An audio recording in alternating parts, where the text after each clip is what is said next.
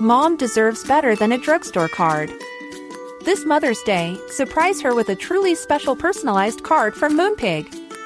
Add your favorite photos, a heartfelt message, and we'll even mail it for you the same day, all for just $5. From mom to grandma, we have something to celebrate every mom in your life. Every mom deserves a Moonpig card. Get 50% off your first card at moonpig.com. Moonpig.com. Quality sleep is essential. That's why the Sleep Number Smart Bed is designed for your ever-evolving sleep needs. Need a bed that's firmer or softer on either side? Helps you sleep at a comfortable temperature? Sleep Number Smart Beds let you individualize your comfort, so you sleep better together. J.D. Power ranks Sleep Number number 1 in customer satisfaction with mattresses purchased in-store. And now, save 50% on the Sleep Number Limited Edition Smart Bed for a limited time. For J.D. Power 2023 award information, visit jdpower.com/awards. Only at a Sleep Number store or sleepnumber.com.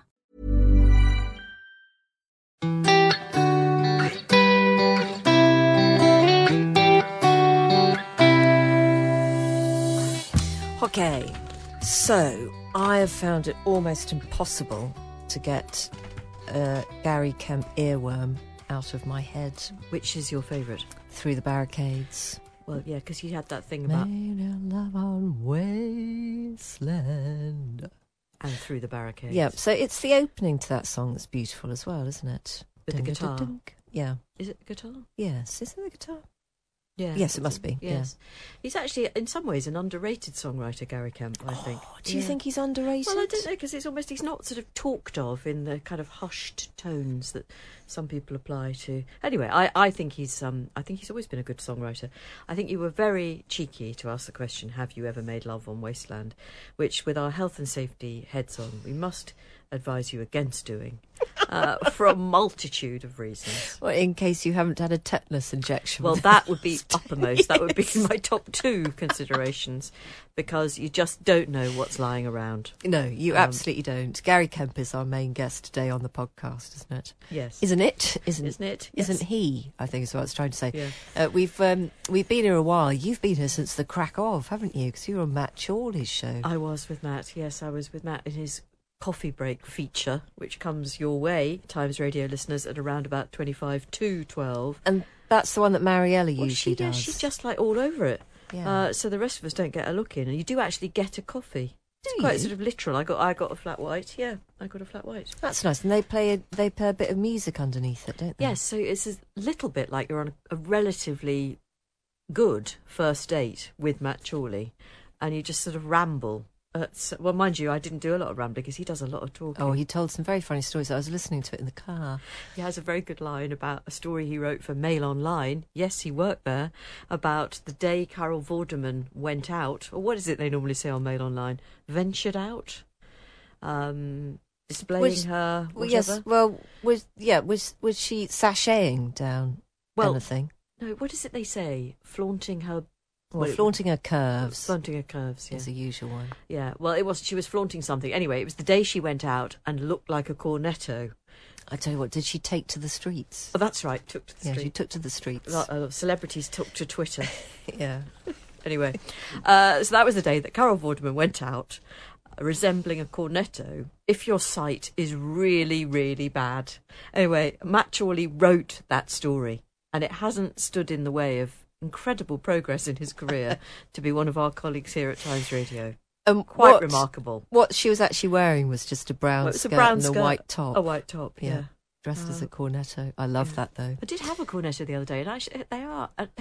Is it me, or have they got smaller? Oh, no, I think they've definitely got smaller. Yeah, it seemed minute. I mean, they are... It's quite funny, because even at my advanced age, when you go to your mum and dad's, I'm still offered... Mum always says the same thing. You can have a cornetto or a mini Magnum. A mini Magnum? Yeah, that's because we're all watching our weight. You know, okay. you can't have a full-size Magnum. Well, I don't think anyone can have a full-size Magnum. They're too much. They are actually... quite an investment. They make you feel a bit sick about 3/4 of the way down. Oh, don't you no, think? I could eat a whole one. In fact, I think I might have one next week. Okay. Yeah. Do you think the reason Matt Chorley's so nice to both of us is because he's actually written about us in the Mail Online? Oh my God, do you think he has? How long was he at the Mail? I don't think I never took to the streets or or did I? I certainly never. Have you been inundated with complaints? 2 DMs. Yeah. Oh dear. Anyway, he's a nice chap. He always makes me laugh. Yes. Good luck to him. Shall we talk about joy surges? We've got an email from a new mum, which I think is quite important, isn't it? So this is an anonymous email, always fine by us. Hello, Fee and Jane. I wanted to send my first email to you in response to what Fee said about joy surges. Joy surges, that's how I should be saying it. It's not a real person. As it really resonated with me. I had a baby 7 months ago and I have not felt the level of joy I had expected and look forward to. I found it really hard to describe this lack of feeling, as I do feel happy in general and am able to cope with my little one, but I've always felt something is missing from my pre-baby emotional range. Hearing the term joy surge hit the nail on the head. I used to feel this on occasions pre-baby, like when we bought our house, when we got married, and I'm wondering, does everyone feel this way when they have a baby? Is there something wrong with me? Should I seek professional help, and will I feel it again? I'm desperate to feel it every day, and sometimes I'm focusing on it so much that it's clouding the everyday experience of being with my beautiful baby, who I love and I love spending time with. He is a cutie. Obviously, being a mum is hard work and a challenge, way more so than I could ever have imagined. However, I feel ashamed that these precious 7 months have passed and I've not felt it yet. Just some context, I'm 34, always wanted children. I did experience some birth trauma, which I've had some help to work through, and he's never slept well or for long periods at night, so it's possible sleep deprivation is playing a part. I'd love to hear your thoughts and also from your listeners' experiences of becoming a mum for the first time. Right, over to you, Jane. Well, no, I would say to that correspondent, you are doing brilliantly. So pat yourself on the back. If you had birth trauma, then that's in itself quite a hump to get over, to put it very mildly. And I would say I could relate to everything you said about being at home alone or in a marriage or a partnership with a young child. It isn't 90% joy. I would say it was 75 to 80% hard slog, and you're doing something you've never done before, and it's one of the hardest things, if not the hardest thing you've ever done, and you're doing it largely on your own. It's not usual to have two adults who are together all day with a very young child, and it's bloody difficult, and we need to say it and keep on saying it. So please don't berate yourself for not feeling absolutely beside yourself with happiness and joy 24/7, because I wouldn't expect you to. And I'd add into that the sleep deprivation, which I think if you can cast your mind back to before having a baby, if you ever had periods where you couldn't sleep properly, it completely takes away that high definition of your emotional range. You know, when you are really, really knackered, I think you see most things in a rather kind of monochrome, slightly difficult way. So you've got that to the power of 10, because the sleep deprivation doesn't ever really get sated. So I wouldn't beat yourself up about it at all. And also, I think, full stop, your emotional range just changes after having a baby. And for some people, it gets immensely heightened. I think for some people, it gets dulled. It's definitely different. There are loads of new emotions that come into play. So I would absolutely agree with Jane. I wouldn't beat yourself up about it at all. The one thing I would say, though, is don't be afraid to get a bit of professional help if it's bothering you. Yeah. Because it doesn't, you know, we're not in your shoes. No. And if there are moments when you think, this is so not me, I'm really struggling to see a way through it, then I'd absolutely get some professional help. And I think the glorious thing about having a baby now is that there are way more places to go to talk about how you're feeling, and I hope way more understanding about how you're feeling. So I don't think it should take too many steps to get some kind of professional help if you need it. I wonder as well whether you have a friend in your life who is at more or less the same stage as you, maybe somebody that you met at the mother and baby group, or someone you did your classes with if you did them, whether you've got someone in your life also with a small child that you can share this with, because I found it an immense help just to have other women, and they were women obviously, going through the same thing at the same time, just to say all this stuff too, and to hear it back at me from someone else, and then you sort of lose the shame because you realise other people are feeling exactly the same thing. But I guess that's what our lovely listener is asking of our lovely listeners. Yeah, I hope that, particularly as the weather gets better, I know it's ridiculous, but it's easier to get out. It makes a huge difference. Parks are brilliant. Yeah. Make eye contact with any other woman who's shoving a pram along, because I guarantee she'll stop and chat. And also, don't be afraid to be the one who says hello. Yeah. You know, I'm sure this isn't a unique experience at all, but I definitely made some of my best friends in playgrounds because we bonded over that look that we both gave each other, which was in the eyes. And all it takes is for you to say hello, or someone to say hello to you, and you to say hello back. And, you know, hopefully you're up and running. I think it makes a huge difference, the weather, actually. Were your babies winter babies who then... Yeah, so December and February. Okay, so that is, I think February that's quite good, because then by the time they can be really out and about, you can be out and about too. Yeah. I think a summer baby is sometimes a little bit punishing, because you descend back into the darkness of winter. Yeah, summer baby, of course, you've got to fit the sun thing to the buggy. Do you remember that? Oh, I thought you were going to say you've got absolutely no time to get beach body ready. Oh, my goodness. I was beach body ready within 5 or 10 years of both births. No, that whole business about your... Oh, I can't even begin to go there. No, let's not. No, because... No. But look, I hope you're okay. Yes. That's basically what we're saying. And I think it just sounds like such a normal experience. Well, that's why I think we both picked this email. Because even though, in my case, it's now 23 years ago since I was in your position, I can remember it like it was yesterday. So trust me, everyone's been there. And if they say they haven't, they're lying. Okay? Take it from me. I'm going to pop a caveat in there, though. I think some people genuinely love that early baby time, and I don't want to make them feel bad about loving it. No, but even the people who are loving it will have hard days. Oh, I'm sure, yeah. But I definitely think there were some women who were bouncing around with a little bit more, oomph. Well, maybe they hit on the colic product that really worked, because I never found one. Yeah, maybe they were just drunk. No, I'm sure you weren't. Right, so there is a lovely picture of a young person, Jane, in a house coat. This one comes from... This is the kind of smut you get on this podcast. Sarah, who says, once cycling up the... I'm sorry, I just can't say it, so we're going to give it the translation. Applecross Pass, listening to your previous show when you read out the breast narrative. Can't remember the author. Anyway. Oh, it was Ken Follett. Oh, was it the Ken Follett? Remember, Breast Through the Ages. Breast Through the Ages. How could I have forgotten?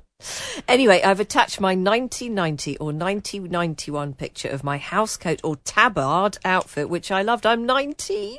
She's 19. Brilliant. I think my mum got rid of it. I'm sitting next to my school friend Farah, who is also an avid listener of the show. All the best.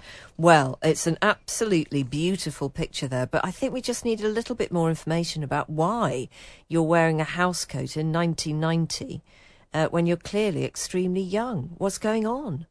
You're not doing housework, are you? Well, they don't look like they are. They're sitting on a sofa. It's quite a busy carpet, Jane. There's a lot going on in that carpet. There is, yeah. It's very swirly. So, more detail, please. More detail. Right. Okay, let's move on to our big guest. Let's. Because it is Gary Kemp. And we do talk about Top of the Pops in this interview. And I know we do, all three of us do sound like a bunch of codgers reminiscing. But we are, Jane. No, I know we are. And it's hard to understate, actually. No, or do I mean it's hard to overstate how significant Top of the Pops used to be. Precisely because there was no other screen in the house. And so, you remember you'd have to sit through Tomorrow's World. Do you remember that programme? Yes. It was the programme that actually first introduced me to the concept of a computer. A computer? A computer. And a phone that you could use outside the home. And was Maggie Philbin demonstrating this to you, or was that left to a man? Oh, no, of course, it was probably, what was his name? Michael Rodd, Maggie Philbin, Judith Hahn, and William Woolard. Oh, I'd completely forgotten William. But all of them irritated the life out of me because it just wasn't Top of the Pops, but it was what was on before Top of the Pops. And then when you got to Top of the Pops, you had to have a couple of really quite filler acts, didn't you, at the beginning, before you got to someone like Spandau Ballet? Well, they do a couple of songs that were sort of, number 19. Yeah, that were hovering. They were hovering around the outside, and you'd be like, no. We come for the spans. Take us to the biggies. Yep. Well, actually, I just watched, just to refresh my memory, I watched a bit of Spandau Ballet from a 1981 edition of Top of the Pops. In fact, it was the Christmas Day show. It can't possibly have been live, but anyway, it was the Christmas Day show. Paul Gambaccini was the jock who was in charge. It's quite funny because he's wearing a sort of beige suit. I mean, he could just as easily have popped out to the golf club. I mean, things were very different then.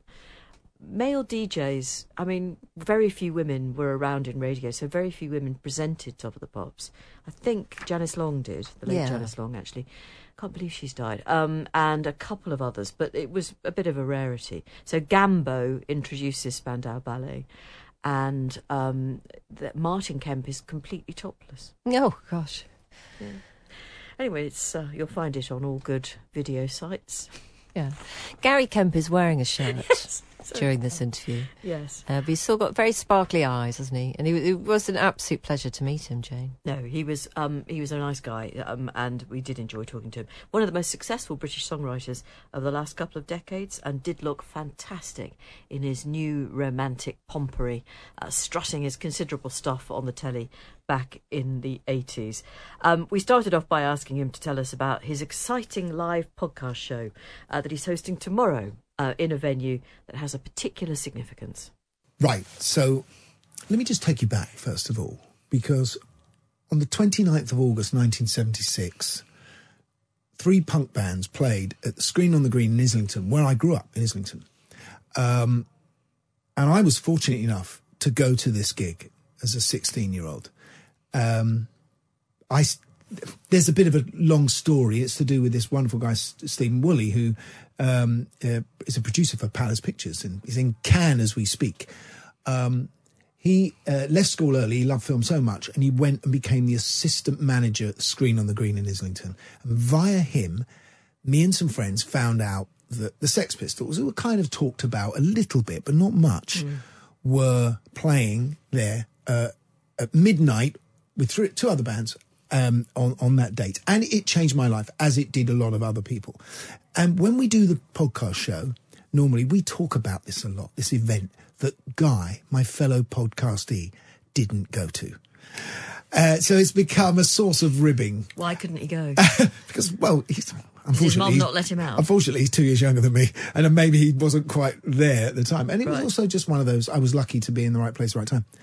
So tomorrow night, as part of the podcast festival, Guy and I are taking our podcast, Raconteurs, live to the Screen on the Green to rub his nose in it even more. And we're going to be interviewing 2 people, both of whom played on stage that night nearly 50 years ago. Steve Diggle from the Buzzcocks and Glenn Matlock from the Sex Pistols. Take us back to that night in 1976. Why did it change your life? Well, up until that point, I was playing in a band. I was playing in a band with a lot of people a lot older than me, maybe 30-year-old people, and I'm 15, 16.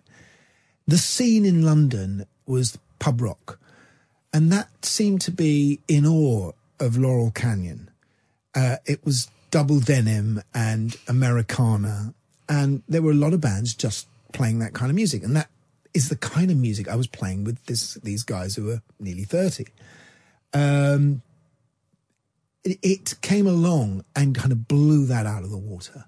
What I saw that night was quite extraordinary. The Buzzcocks and the Clash and the Pistols had an art about them, an archness about them, cleverness, but a rawness, and the music was for a 16-year-old, it was just incredible to hear. It was like everything that I loved about Bowie, plus Iggy Pop and the Stooges and all of that stuff. Plus it was arty. I remember the Clash having their legs wide apart, standing in boiler suits with splashed paint all up and down, like a Jackson Pollock. So it was a great night. But what you went on to do with Spandau Ballet, it wasn't like that, was it? Do you know what? It's not far off, really, because I went straight back the week after, met those guys from in my band and said, I'm leaving. Another friend who was with me that night was Steve Norman. Right. Who went on to be in Spandau Ballet as well. We went straight into school the week after, when new term started, went straight to the music room and set up our amps and tried to play like the Pistols and the Clash. And that was when Tony Hadley came in and sang, and John Keeble, and we formed Spandau. Now, what makes it similar is that a lot of the people that were in the Blitz Club that began the whole New Romantic scene in London were also at those early punk gigs. And I think in many ways Malcolm McLaren's formula of how to break a band and to be the house band of a particular new youth cult movement, we took that all on board when we were starting Spandau. And have many people over the years come up to you and been able to describe going to one of your gigs in the same delicious way as giving them permission to release something of themselves that they might not have had before? Well, I think, those early gigs we played at the Blitz were quite extraordinary sort of events to be out, or on the HMS Belfast when we did that. Yeah, I mean, so many bands sprung out in the 80s based on a handful of bands, Arsene Duran, ABC up in Sheffield, the Human League. There was a zeitgeist that was happening in 1980 when it was our turn to be the next movement, if you like. And yeah, I think that was the case. I was a really nerdy teenager in Liverpool, Gary, and I used to read about you in The Face. And there was real exclusivity about you. Clubs like the Blitz with terrifying people like Steve Strange on the door. And I used to sit there and just think, well, what are my chances if I can't get into places like that? I'll never be fashionable enough. But look where you've got to. And look at me now. No, did you understand? Because I know I appreciate you're from working class backgrounds and all the rest of it, but there was a real exclusivity about I think there was with the punk scene as well. It was quite, to see the Sex Pistols was not easy, and to find out where they were playing and all of that sort of stuff. But I think mystique and mythology is what you're creating right at the beginning. And that's what people kind of desire. If they can't get in through the door, they want it more. But that can't last for long. We wanted to be successful. We wanted to sell singles. We quickly wanted to get out of that and into a record company and, and have people like yourself come to the shows. Well, just break it to me gently, Gary. And I did in the end, by the way, see you live. So that's all right. Yeah, but I think... before the internet, as we all know, it was all done on, people going into phone boxes and saying, have you heard, is there something going on at such and such a house or such and such a club? And I think that was the thrill, that sort of detective work that you had to do to find out who was coming to your show. So do you ever wonder about how you would have fared in those early years of Spandau Ballet if it was now, if you were born of the TikTok generation and the streaming generation? I think it's much harder to retain any mystique. I think if mobile phones were around at the time when we first started playing, someone would have filmed it, put it on YouTube, and someone would have commented underneath saying rubbish. And that would have kind of been it. So I think not revealing oneself is part of the thrill. But of course, nowadays we live in a time when everyone wants to reveal everything about themselves. Nothing. So I think I can't tell you how to break a band now. It's and it's a weird one, isn't it? Because actually, I can't think of a enormous kind of superstar who's been born, into the music industry. I don't mean literally born, in the last kind of, 5 or 10 years. No, there hasn't been. And that's something to do with the proliferation, I think. Well, it's also the dominance of America at the moment, musically. Because in my lifetime, this is the first time it's really happened, where American acts are the biggest acts in the world, and they're so huge, aren't they? Yeah, so I think it's much. I've no idea how, but it's much trickier. Most of the big acts, English acts that I can think of, British acts, they've been around a while. There isn't that, and I think people have their own profile, don't they? They have everyone can be the star they want to be on Instagram or whatever it might be, Facebook, but it's. And you have your own profile page, and you can put your own filters on, and you can make yourself the star you want to be. And you don't have to learn an instrument, so you don't have to find other people, like-minded people. And I think the reason those kind of waves of youth culture kept on coming, I mean, my dad was a teddy boy, and then there were mods, I used to watch them outside my window because they all went to the pub next door to where we lived.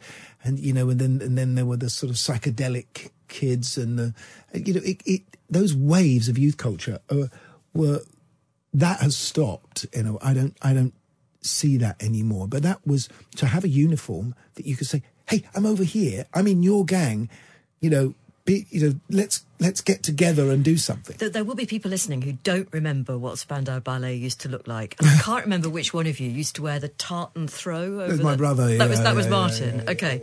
Yeah. But who did that styling for you, or was it all from you? No, it was all from us. We went to the Blitz Club, which was this tiny little club, and it was full of kids who had very little money. And it was basically Steve Strange and Rusty Egan who arranged it on a Tuesday night, because that was the worst night of the week in any club, and the club owner was quite willing to have at least a few people in. A lot of them were from St Martin's School of Design, doing fashion. So some of those kids made stuff for us to wear. But we were all going into, junk shops and into Army and Navy stores and to looking for anything we could find that would make us look different and be different on the street. That's what we really wanted to do. We wanted to be looked at, didn't we? Like those kids who have posh Instagram sites. Yeah, I guess that's true. And it was a beautiful site, wouldn't you? No, I mean, you really stood out. I mean, you did. Not to sort of make it sound like old farts corner, but streaming is a bit of a nuisance if you're our generation. Top of the Pops was a massive point in the week at which, because there was only ever one telly in the house, you'd all gather and your dad would make really sarky remarks about this. Look at the state of him, and you and your brother with your funny clothes and all sorts of attitude. It was but it was such a big point in the week. Well, it was, and I think we wanted to make a seminal appearance on Top of the Pops, because we knew that, my life had changed when I saw Bowie do Starman on Top of the Pops. Yeah. And I never forget it to this day, and I can still feel the goosebumps. It was an extraordinary moment, and I think everyone wants that moment when they first get on Top of the Pops. Maybe Adam Ant had that to a certain extent, and we wanted to do that as well. So, because your granny knew what was number one, didn't she? Yeah. Everybody, that was the centre of culture, certainly of pop culture. I don't think, my nan's not alive now, but she would not know what number one was. No. Well, she could have a good guess. She could say Ed Sheeran and pretty much get it right. I don't know what number one is. Some territory should be right, wouldn't she?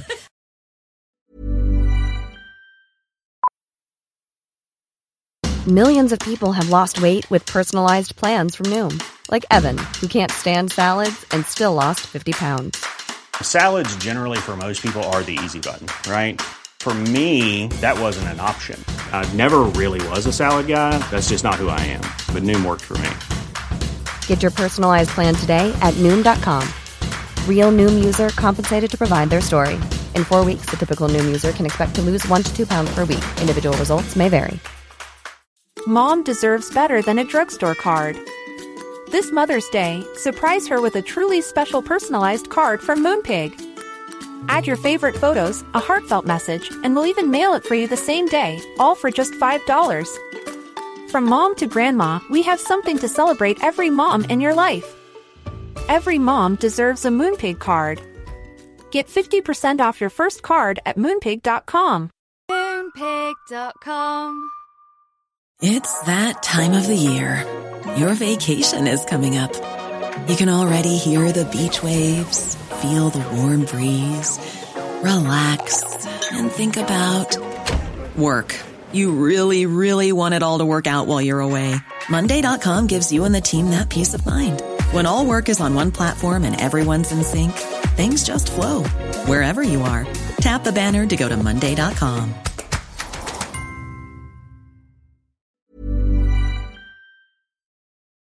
Now, we've been talking to Gary Kemp, of course, and we asked him about his podcast, Raconteurs. Good title, actually, isn't it? Very good. Wish we'd thought of a good one.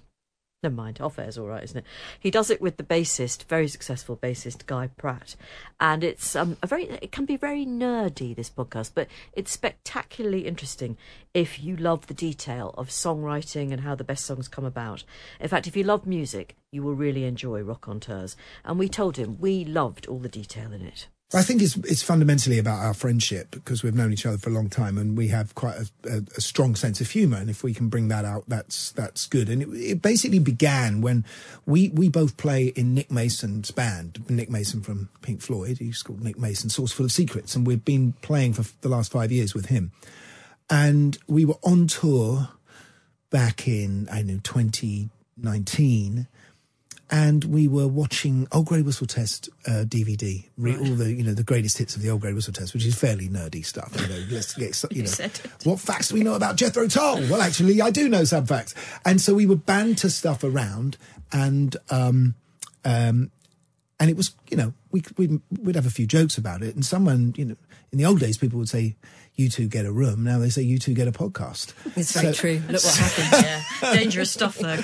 So Guy said, "Why don't we try to do this on air? We know a few people. We have a little phone book of our musicians, and we could start to go through that and see what it looks like." So the first one was Nick Mason. Of course, he had to be, really. Who have you enjoyed shooting the breeze with the most?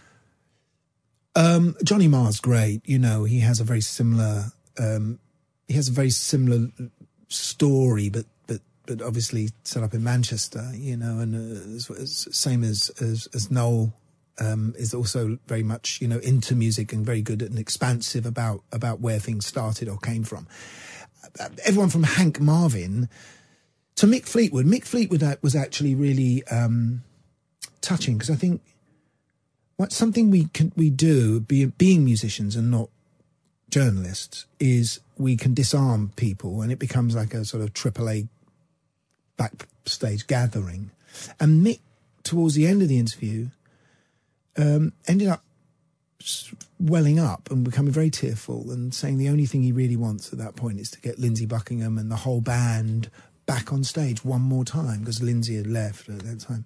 We had Roland Orzabal on, who was very honest about his tricky relationship with his musical partner, that's Tears for Fears. Thank you very much. Yeah. Tears for Fears. And it was, I think we're not trying to fox people, but I think they know we're musicians, and they know that I've had tricky relationships with my musical partners. We can relate to each other. So some things like that come out, and we've never once had anyone phone up afterwards and say, take that out. Mm. But you were the songwriter in Spandau Ballet. I mean, they couldn't have existed without you. So the responsibility fell to you, didn't it? And there must have been times where you thought, I've got nothing in the locker here. I can't. This isn't working. Well, I mean, the pressure must have been at times quite tremendous. Yeah, no, I did feel that. You feel that not so. Well, I remember once at our second album, and we'd had a string of hits, and then we released a song and it didn't make top 40. I remember being at an airport when our manager told me, it's not going to get in the top 40, this track. And I just thought, what am I going to do now? Because these guys are relying on me, and it's my fault that it's not got in the top 40 because the song isn't good enough. I went away and I decided not to chase any sort of club music or try and do things based on the latest groove, and I wrote the True album. Then, after that, you have even more sense of concern, because you think, well, how do I compete with myself with that? I've got to write another one of those. But, I was young, and it was it seemed to, it worked for quite a while. And then I think in the end, you do get a little bit frustrated by this. After 10 years, things you will never be the latest and the most favourite band, and at that time I think the DJ scene was coming in, and it was time for us to move along. And do you think that you do still have a lot of good songs in you somewhere? I was listening to Paul Simon's 7 Psalms on the way into work today. I mean, he's written that. He's, 81 now. And it's beautiful music. It's incredibly sad. Is it? Oh, dear. Yes. And it really does. It does feel like you're listening to somebody's kind of amen, actually. But I did think, God, as a body of work, that's just extraordinary. Well, it's what you need from him then, Yeah. I had a solo album out 2 years ago, and I was really happy. It made Album of the Week on Radio 2. It didn't make the charts. Well, it didn't make the top 40 just. It did make the top 40. It made the top 10 when it was on record sales, but as soon as the streaming comes in, of course, you're just batted down. Let's call it a top 10 hit. Yeah, we're amongst friends here. But does that have to matter to you anymore? Because you've been such an enormous success in terms of the figures and the stats and whatever. No, it doesn't matter. You want communication, though. You want the more people to listen to what you've done. And so I'm, but I'm writing from the perspective of a bloke who's 60 years old, you know, at that point, you know, and so it's only going to appeal to people of that generation, I think. And Paul Simon, by the way, there's quite a funny story when I met Paul. He was talking about songwriting, and he was going to tell me how he comes up with his titles, and he said he was in a Chinese restaurant because he used to live a lot in London in the 60s and 70s. And he was in a Chinese restaurant in London, and he was looking down the menu at all the different meals, wondering what to choose. And one was chicken and egg, and it was called Mother and Child Reunion. And he thought that'd be a good title. That's where he got the title from. That's exactly where he got the title from. Or so he told me. Unbelievable. Superb. I know that you are a great songwriter, but True is the song that everybody knows. And you must be conscious of the fact the number of teenagers who will have had their first snog to True in the 1980s, and possibly even more than a snog to that song. It was just there at every single event I went to, played towards the end of the evening by whoever was in charge of the music. Yeah. Yeah, I am aware of that because people often tell me that. You know, taxi drivers might tell me that, or a plumber might tell me that. In fact, Kevin Costner actually even told me. Kevin Costner told me okay. that True was his song and it belonged to him and his wife. They're divorced now, so obviously they have he has a different song now. But I think that's yeah, you know, that is true. There was a wedding song that it was used in The Wedding Singer. You know, as a wedding song, it's a funny tune actually, because lyrically it's about not getting someone. It's about wanting to admit that you love someone, or that you're attracted to someone, but you don't quite want them to know that. And why do I find it hard to write the next line when I want the truth to be said? Is what it's about. But it becomes a song because people like the music, I guess. They're not listening to the words, Gary. Really it's like Every Breath You Take is a wedding song. It's a stalker song. Yeah, it's awful. Have you ever made your love on Wasteland? From Through the Barricades, yeah. Yeah, how do you answer that? Actually, I think he has. I think he might have done. I don't think there have been many songs written about Northern Ireland, and I would say that was it's about the only one Belfast I can think Boy. of. Belfast Boy. Belfast Boy. Simple, okay, yeah. Simple Minds. Yeah.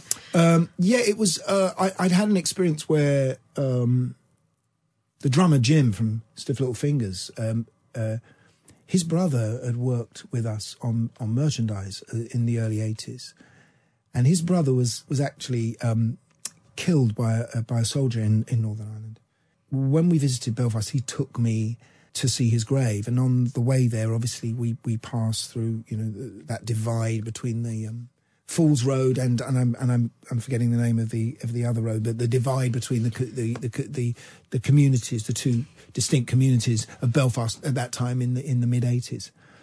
And, I saw the barricades, and you'd be quite shocked when you went and arrived in Belfast, the military turrets. Yeah, up in the murals. And the tanks.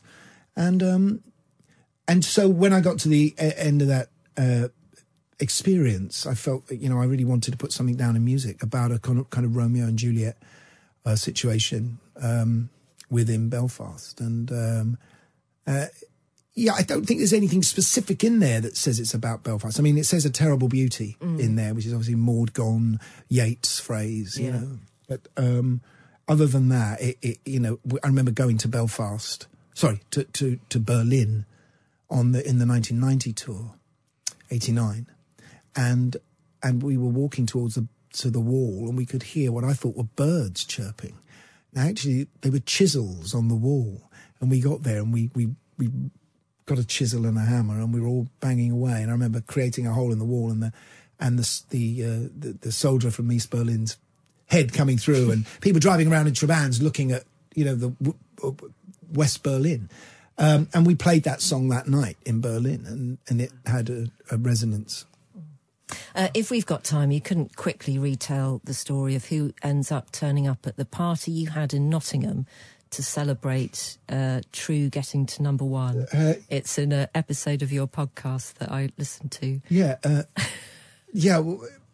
We were playing in Nottingham, and then next door was Jim Davidson performing. And so at the end, we went back to the hotel and we were having a party because we were number one that day, you know. And of course, Jim Davison gate crashes with Les Dawson. And, well, that's marginally better than Jim, I guess. And we couldn't get them out. They were both trolleyed. And I think they were our bouncers. Probably, you know, they were the last people to be chivied out. I remember Les Dawson rolling around. It just made me laugh, Gary, because you know, someone who bought that album at the time, absolutely worshipped you at the time. The idea now, I mean, it's lovely to meet you. Actually, you know, that's a personal highlight for me. But to know that such a celebration was savaged by Les Dawson, savaged, besmirched, yeah. That was our guest, Gary Kemp, and Jane and I went for a little bit of decompression, a couple of hours in a chamber with reduced oxygen in order to come down from that interview. It's actually not the first time I've met him, because he did in what must have been one of the weirdest kind of link-ups, Jane. A Christmas special for BBC Radio 4's Saturday Live programme, helmed by me and Joan Bakewell with Gary Kemp and Richard Coles. The four of us presenting a Christmas special. You had to really, really fight for a line in that lineup. I bet you did. Yeah, but it was interesting. It was very interesting. Did you listen back to that a lot? No, I didn't. In fact, when he came in, I had to kind of slightly clock I got the right Kemp, and I don't think it was something that had made. I mean, he remembered before I did, actually. Yeah. So you know, hopefully it was a pleasurable experience for him. But it's just quite odd, isn't it? Gary Kemp and Joan Bakewell, Richard Coles and little old me. It's very odd. That's Radio 4. Radio 4 soup. I think it's more of a. It was quite a thick stew, actually. I would have said. I don't know what it was. An artisanal offering, whatever. Can we just have a quick word about Joe Nesbo? Yes, who was yesterday's guest. Now, he was interesting, wasn't he? Because. We did sort of challenge him a bit, because I think we both felt that we're heartily sick of this whole idea that women in corpse form, cluttering up almost every crime novel. Can it end soonish, please, I suppose? But then, we've got to be honest, we read this stuff. Well, actually, I'm not particularly a fan of Joe Nesbo, but what did you think? So I thought that Joe Nesbo was surprised to be pushed back, actually, when we were talking about the more macabre elements of his writing. And I think his justification, not that he needs a justification, actually, Jane. I mean, he is a wildly successful author. And actually, he's been a very successful man. I mean, he played football at a high level. He was in a rock band that was highly successful. And now he's casually gone on to be one of the world's best-selling novelists. Yeah. So, you know, it's not for us to challenge other people's affirmation of him. And that's what it is. It's 55 million copies sold worldwide. But I think he was a little bit surprised that we pushed back on just the notion that what you put on the page in fiction might have some kind of wider ripple effect in real life. And it's obviously a question he's been asked before, and I've heard him be asked it before, and he says, well, actually it's the other way round. It's that writing reflects what's happening in real life, and women are being attacked, and there is a huge epidemic of violence against women at the moment. But I'm going to have to go and have a really, really, really big think about that, Jane, because I think in allowing a celebration of the more macabre elements of violence against women, I think you do justify some of it. And it's not a position that I held at all as a younger woman. So I just have to think it through, whether it's my sensitivity to the world, whether I'm being a hypocrite because it didn't used to bother me then. Why does it bother me now? You know, is that something of a kind of just souring of the female mind? I don't know. I'm going to have to think about it. Well, it's probably, you're right. I don't think when I was younger I thought that much about it. But now I look at things like the tourism around the serial killer, the so-called Jack the Ripper, that whole business. It's just nauseating.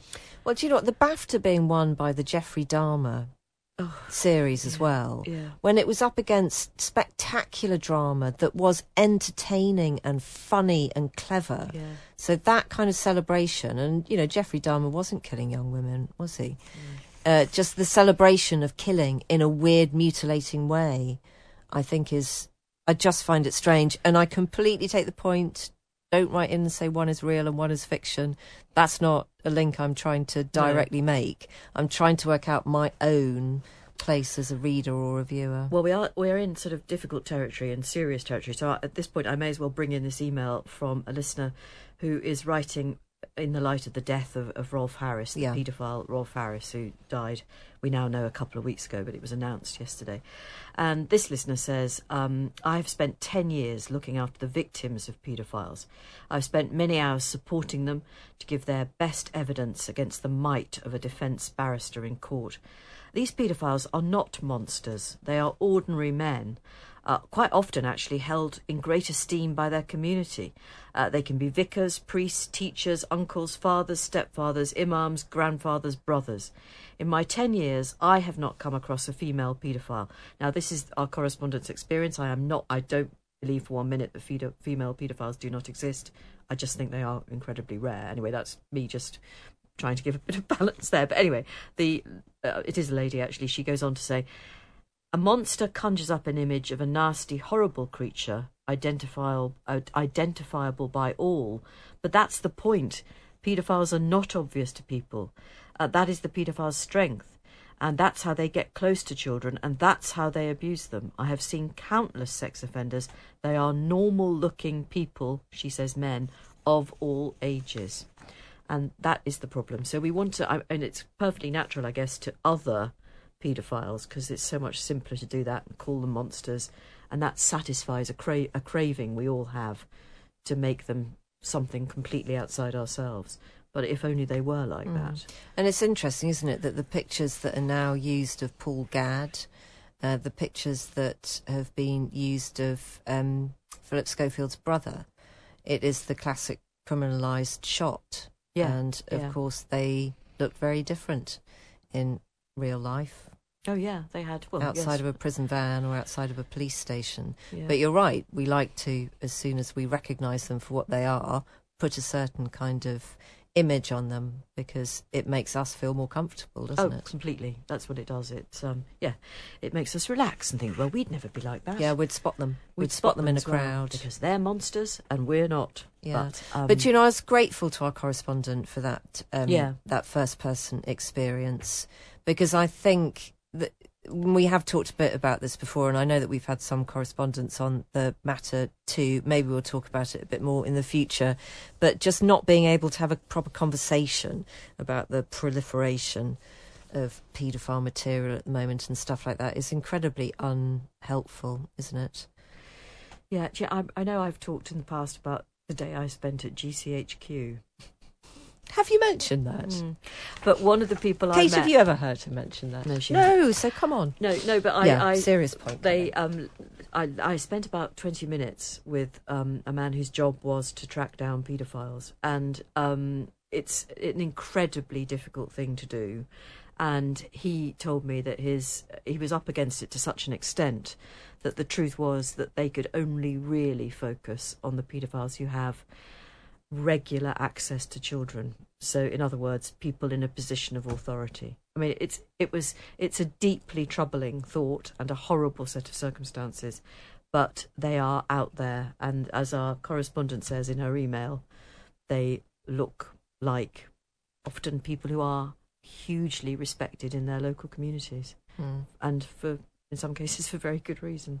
And of course, that's not to suggest that there are millions of these men out there. There aren't, thank God, but they are there. Anyway, you're right. We do need to have a try to do this again, but even in podcast form, it's not terribly easy to do. Well, it's not easy, and also I'm very well aware, Jane, that lots and lots of people come to this podcast because they've had quite a hard day. They want a bit of light relief. And they want a bit of light relief, and are grateful to us for discussing whether or not a tabard is a housecoat and a housecoat is a tabard. So we will always do most of that, but we'd hope to be able to also embrace a little bit of the dark stuff sometimes. We've talked about some quite meaty things recently. I think certainly the estrangement conversations that we've been having, and actually some of the stories just about sex, not having sex, what sex means and stuff. Those have been quite hefty too. So I'd say bring on loungewear just for a little while. And perhaps tomorrow we can have a day in which we don't talk about Henry VIII's ulcerated legs. That'd be a really good start. Let's come on. Let's be positive now, and we won't talk about that tomorrow. Okay. Will you come in loungewear tomorrow, and we can discuss? The Times have done a big thing about how you can't wear a floral midi dress, or now you can, or something. So I thought tomorrow I'm going to wear one. Okay. Yeah. I think the story today was that they'd got the story wrong. Oh, you can now, and now you can. Yes, right. I think. But I think that's based on the fact that women have consistently kept on wearing them because, as the Times I think wrote today, they can take you through from morning to evening. Day to night? Yes, day to night. Day to night. Day to night wear. I mean, who are these people who change about 3 PM? I don't know, but here's a question to discuss tomorrow, and then we need to say goodnight. When you get home from work, do you change into something more comfortable? Well, it's funny you should mention that, because I usually do put on tracky bums, or this is the cusp, the important point of the year where I go from my heavy duty sweat bottoms to my lighter ones, which are more like pedal pushers. Pedal pushers. Okay, right, it's a return to form. Okay, we'll discuss all of that. Quick recommendation as well. I mentioned it on the show, the radio show, which, by the way, you can listen to. We had an email saying I didn't realise I could listen. You can listen to the radio show, can't you? Yes, it's free. Yeah, it's free. Just get the Times Radio app, and then we're on at 3:00. Really quite good sometimes. It was good yesterday. It's quite good today. It's all right. All right. Anyway, whatever. So I just want to do a hard recommend for the Kemp's mockumentary. It's on the iPlayer. If you're a big fan of Spandau Ballet or a fan of the Kemp brothers, you'll love that. It's properly funny. What's the full title? Just the Kemps. Is it? No, it's the Kemp something. Well, just get anyway. If you just go search on iPlayer the Kemps, you'll find it. It's an hour. It's properly. Yeah, it's a mockumentary. It's a mockumentary. You'll laugh and laugh. Yeah. All righty. Good night. Come in your slippers tomorrow if you want to. Come in a little bit of a silky kimono. We don't mind as long as you're here. We're here for you. Well, I'll be channeling high tea and muffins tomorrow. I like to stay formal, actually. So with this dressing down, it's not for me, Jane. It's not for me. Good night.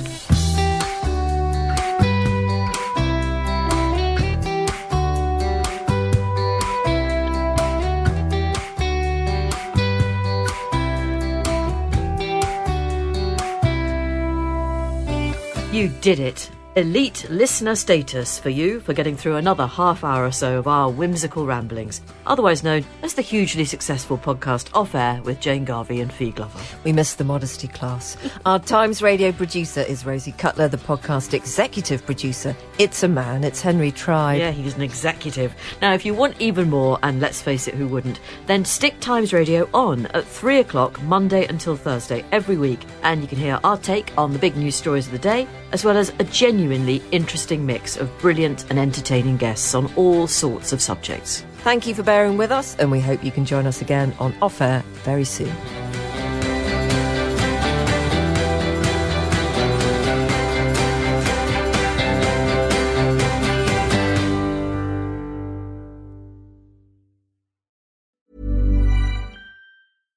Mom deserves better than a drugstore card. This Mother's Day, surprise her with a truly special personalized card from Moonpig. Add your favorite photos, a heartfelt message, and we'll even mail it for you the same day, all for just $5. From mom to grandma, we have something to celebrate every mom in your life. Every mom deserves a Moonpig card. Get 50% off your first card at moonpig.com. Moonpig.com